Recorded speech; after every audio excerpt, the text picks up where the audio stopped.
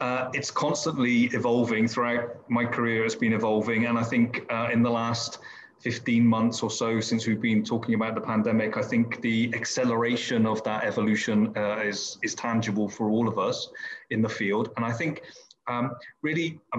what we mean by talent is changing. So what works within organizations, what drives productivity and positivity, what gets results has changed over that time period. So if you're a leader, how do you motivate? How do you coordinate? How do you collaborate through the sort of mediums that we're talking to each other now is slightly different, particularly over time. I think we can all do it for a couple of weeks or a couple of months, but I think we're possibly talking about a world this year and next year where it's been a couple of years.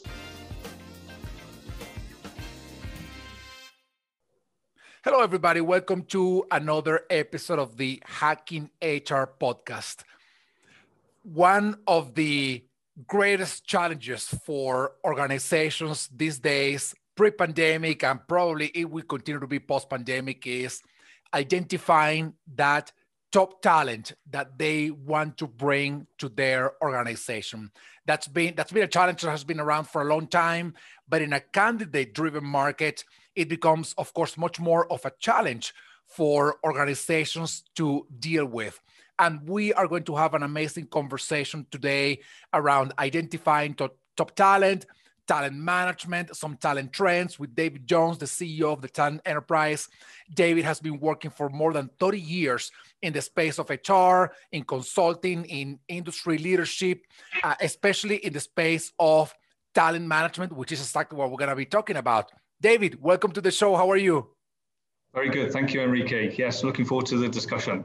Absolutely. Well, let's just dive right into this conversation by asking you, how do we identify top talent? What is the process, especially now in a world where companies are tapping into talent from regions in which they didn't, traditionally look for candidates because now everything is remote and whatnot. So how do we do that? Yeah, well, I think it's constantly evolving. Throughout my career, it's been evolving. And I think in the last 15 months or so since we've been talking about the pandemic, I think the acceleration of that evolution is tangible for all of us in the field. And I think what we mean by talent is changing. So what works within organizations, what drives productivity and positivity, what gets results has changed over that time period. So if you're a leader, how do you motivate? How do you coordinate? How do you collaborate through the sort of mediums that we're talking to each other now is slightly different, particularly over time. I think we can all do it for a couple of weeks or a couple of months, but I think we're possibly talking about a world this year and next year where it's been a couple of years. And in some cases, it may never go back to what we consider to be normal, what we used to consider to be normal. So the sort of leadership traits, the sort of technical skills that we need in our chosen careers are slightly different to how they were. I think also human beings are not static. I think if you look, the sort of thing that we do at the Talent Enterprise is mostly around assessments. If you look at a lot of the foundation research and some of the still existing tools that are used in psychometrics, etc. A lot of that work was done in some cases in the 19th century, in the 20th century, and we're already into the sort of middle period of the 21st century. And if you think about even your own relatives, right? Are you really the same as your great-grandparents in terms of what works for career success, what works in terms of inspiring other people around you? Well, probably not. And so if the research data on which those tools were built is depending on that sort of definition, then surely we have to question that. And I think for younger people or for faster growing, more dynamic parts of the world or new industries, then I think the sort of standard best practice way of doing things definitely can benefit from being questioned. And I think what we want to do a lot of, and what we've done a lot in the Talent Enterprise over the last 10 years, is really try to take fresh look. Start with a blank sheet of paper and say, okay, in this part of the world, or with this new career or this new industry which is developing, how can we gather some new data to give us different insights in terms of what really works? And that's a great segue into my next question, which is, in a world where things are changing so extremely fast, and when we say things are changing extremely fast, we are also referring to jobs, skills, capabilities, what a company is actually doing. How do you even make sense of a talent management strategy these days? How can you even, try to structure, architect, design a talent management strategy when everything around you may shatter whatever you design in the next 6, 8, 10 months? Imagine somebody having done a talent management strategy in February of 2020, a couple of weeks later, it would have been like, okay, to the trash. We got to start over, right? How do we do that? Yeah, well, I mean, this is one thing which I think is a constant, right? If you look at the definition of strategy and its sort of military backgrounds, then it's always about trying to get an advantage, right? And in organizational terms, it's about how can you and your employer brand and the attractiveness of your organization get an advantage so that really top talent is going to say, okay, I'm having lots of parallel discussions, or I'm always potentially open for being attracted away from my current job. How can you be offering something which is going to win against your competition in the labor market? And I think a way that you can differentiate yourself is by giving somebody more insights about themselves. So the feedback that's available to candidates, particularly for young people, we find in the graduate market in particular, this is very, very important. How can you help to build people's sense of self-awareness? How can you build their well-being? How can you help them to make better decisions about their career in the long term, even if incrementally they're making a decision to join you, if it's a sort of traditional, formal, full-time type of role, or if it's a sort of gig or consulting type of approach.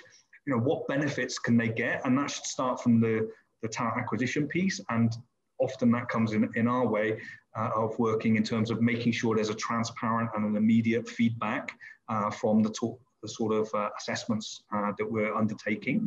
I think also we're finding that people want to know not just what their strengths and areas for development are, but practical, direct suggestions about how they can develop those skills. So they want to be very clear, very simple. They don't want to take a sort of statistics 101 test and sort of have sort of, okay, this is what your psychometrics mean, and please sit on the couch and I'll explain it to you. They want to know in very practical terms where they are right now, how can they make a move in the right direction in terms of their own ownership of their personal development and their professional development going forward. Absolutely. And actually before you said something that was really interesting, which is, with every case, we just begin with a blank sheet of paper and we start the process, right? And I love that because the easiest thing to do is just copy and paste what you were doing in the past. But what you were doing in the past was probably a copy and paste of what you were doing before. So today you end up copying and pasting what you were doing, who knows how many years back, right? And you go to job descriptions today, for example, in the case of HR, I'm really curious and I read through some of job posts. And I'm thinking, these people are looking for somebody to be successful in 1992 and not in the year 2021. I mean, the job description, they did not start with a blank sheet of paper. They just copied and pasted what they had before. Therefore, they will not be attracting perhaps the talent they truly need to succeed in this new reality of work, but somebody who was designed, or a job description that was designed for another time. So, what a pity, and that somebody would, not start from scratch. Yeah. No, I mean, even if you think about what even we might consider to be the most conservative types of organizations that are out there, right? That might have been, I think, when I started my career, my mum wanted me to work for a bank, right? Because she said that's a great place to work, right? It's very stable or whatever. But if you look at banks, if you look at financial services, if you look at government institutions even, you might have thought in the past, okay, these are the most traditional, the most conservative types of organizations. They're very stable. They probably would have very rigid structures and very detailed job descriptions. I don't think this is the case, right? Every single organization is impacted by technological change. In the case of financial services, some of the most far-reaching technological change that we see in any industry right now. Most governments, particularly again in the so-called developing world, but fast-growing parts of the world, they are the ones that are pushing the innovation, the digital readiness. They're leading in many ways. And I think this is changing the recipe for success, and therefore the sort of assessments that need to be undertaken to really find that top talent, not just for today, but for the future. Yeah, no, absolutely. And you know, companies and sort of industries that were in silos that they may have never thought that, you know, change was going to happen any kind of fast for them, had to basically scramble a lot of resources last year when COVID started, you know, to remain relevant. And financial services definitely was one of them. David, what are some of the most significant talent trends that you've seen out there in the world these days that companies and particularly HR leaders need to take into account when they are thinking about their talent management and the entire talent management sort of cycle strategy? Yeah, I think that there's probably three things I can think of in broad terms that might apply to most people who are people professionals working on these sort of talent challenges and opportunities. I think one is, I don't think, in my experience or in my point of view, I don't think the war for talent ever finishes, right? I think it was a very famous, I think, McKinsey report about 15 years ago. And you see lots of follow-ups where people say that the war for talent is over. I don't think that's the case. I think actually right now where we are, in many cases for certain professions, for certain industries or for certain geographies, we're seeing labor markets are becoming very tight. And whether it's linked to the pandemic or whether it's linked to the recovery associated with that, I think we can see in many industries or for many hot jobs, there will be a very tight labor market, and we can see people with those skills, with those attributes, being able to command many options for their career, and they can have still a very sort of stellar career trajectory going forward. I think the second thing is very much the attributes of success are changing, as I mentioned earlier. I think what our research is showing, again, all our research is within the last decade, is that some of the sort of cliched or well-established indications of organizational psychology can really be questioned today. So for instance, very basic things like, you know, you have a dimension where you are either an extrovert or an introvert. And you can design assessment tools based around that, and you can orientate jobs and professions around that assumption, along with reward, right? We see that, you know, people's motivation, whether it's intrinsically motivated or extrinsically motivated, this sort of scale is collapsing towards the mean from our data. So we find now, particularly amongst young people, that people are what we call ambiverts, and they also have an ambitrinsic approach to motivation. So again, if you want to attract that top talent, you have to reward them, you have to recognize them, but you also have to give them a sense of meaning and purpose associated with their own values to get the best out of them. I think technology, whether it's social media, whether it's these frames that we're talking to each other in right now and increasingly or almost exclusively, mean that many of us can be extroverts within this sort of parameter. But in the traditional sense of extroversion, and for roles associated with that in business development, customer service, many other sort of human-to-human types of roles, then this is changing, right? We have people who are extroverted online or extroverted with the support of technology, but they could behave very differently in the same day with their families or with their friends, or if they do get the opportunity to collaborate face to face. And then I think the third area is is really around diversity, right? I think we have relied too much on a research base and a body of knowledge in the past, which is very Western in its orientation. Yeah. The majority of that type of academic psychological research has been done in the US, in Australia, in the UK, in Europe. And I think that's not where the growth is right now. That's not where the demographic growth is. That's not where the economic growth is. And we need to make sure that the tools that were developed from that foundation of research, some of them are still very relevant, but some of them may not be appropriate in every case.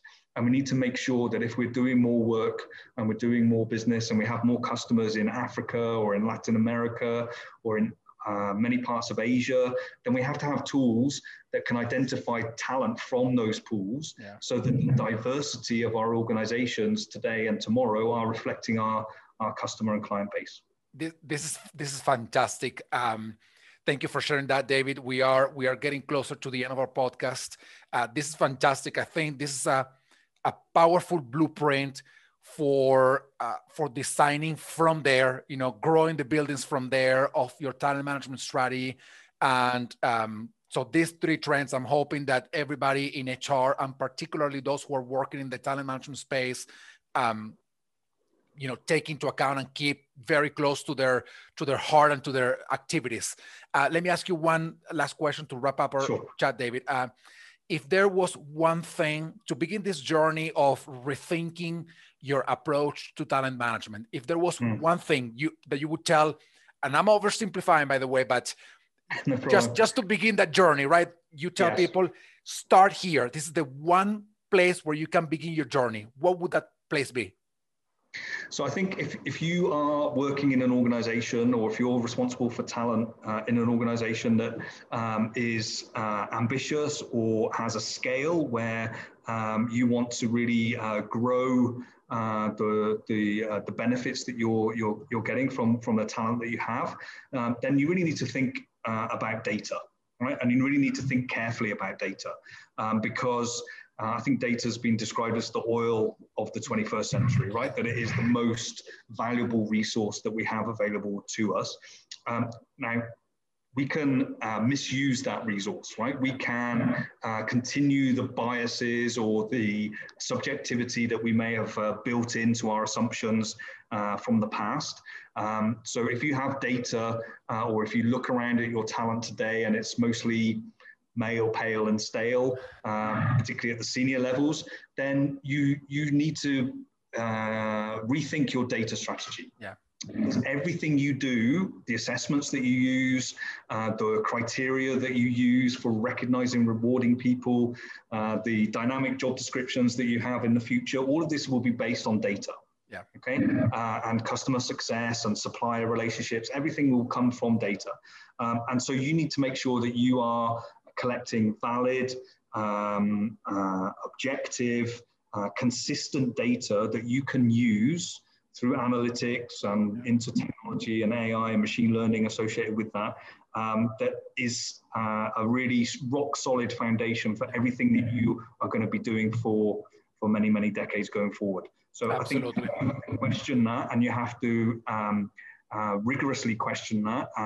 And if you can establish that sort of clean data that you can be proud of, then I think this is a great legacy for anybody working in talent today. Absolutely. Well, David, thank you so much for sharing all these thoughts with me and the audience. Great conversation, great, and nutritious food for thought here for all HR and talent management professionals. So thank you so much for being with me today. Thank you, Enrique. I enjoyed it. Thank you. And thank you, everybody. Stay tuned for the next episode of the Hacking HR podcast. See you all soon. Thank you, everybody, for watching or listening to this podcast. I hope you enjoyed the show. Please follow us on our social media and subscribe to our newsletter so that you can stay informed of all the things that we're putting together for you from the Hacking HR community. Thank you so much. Please continue to stay safe, stay well, stay strong, and we will see you soon.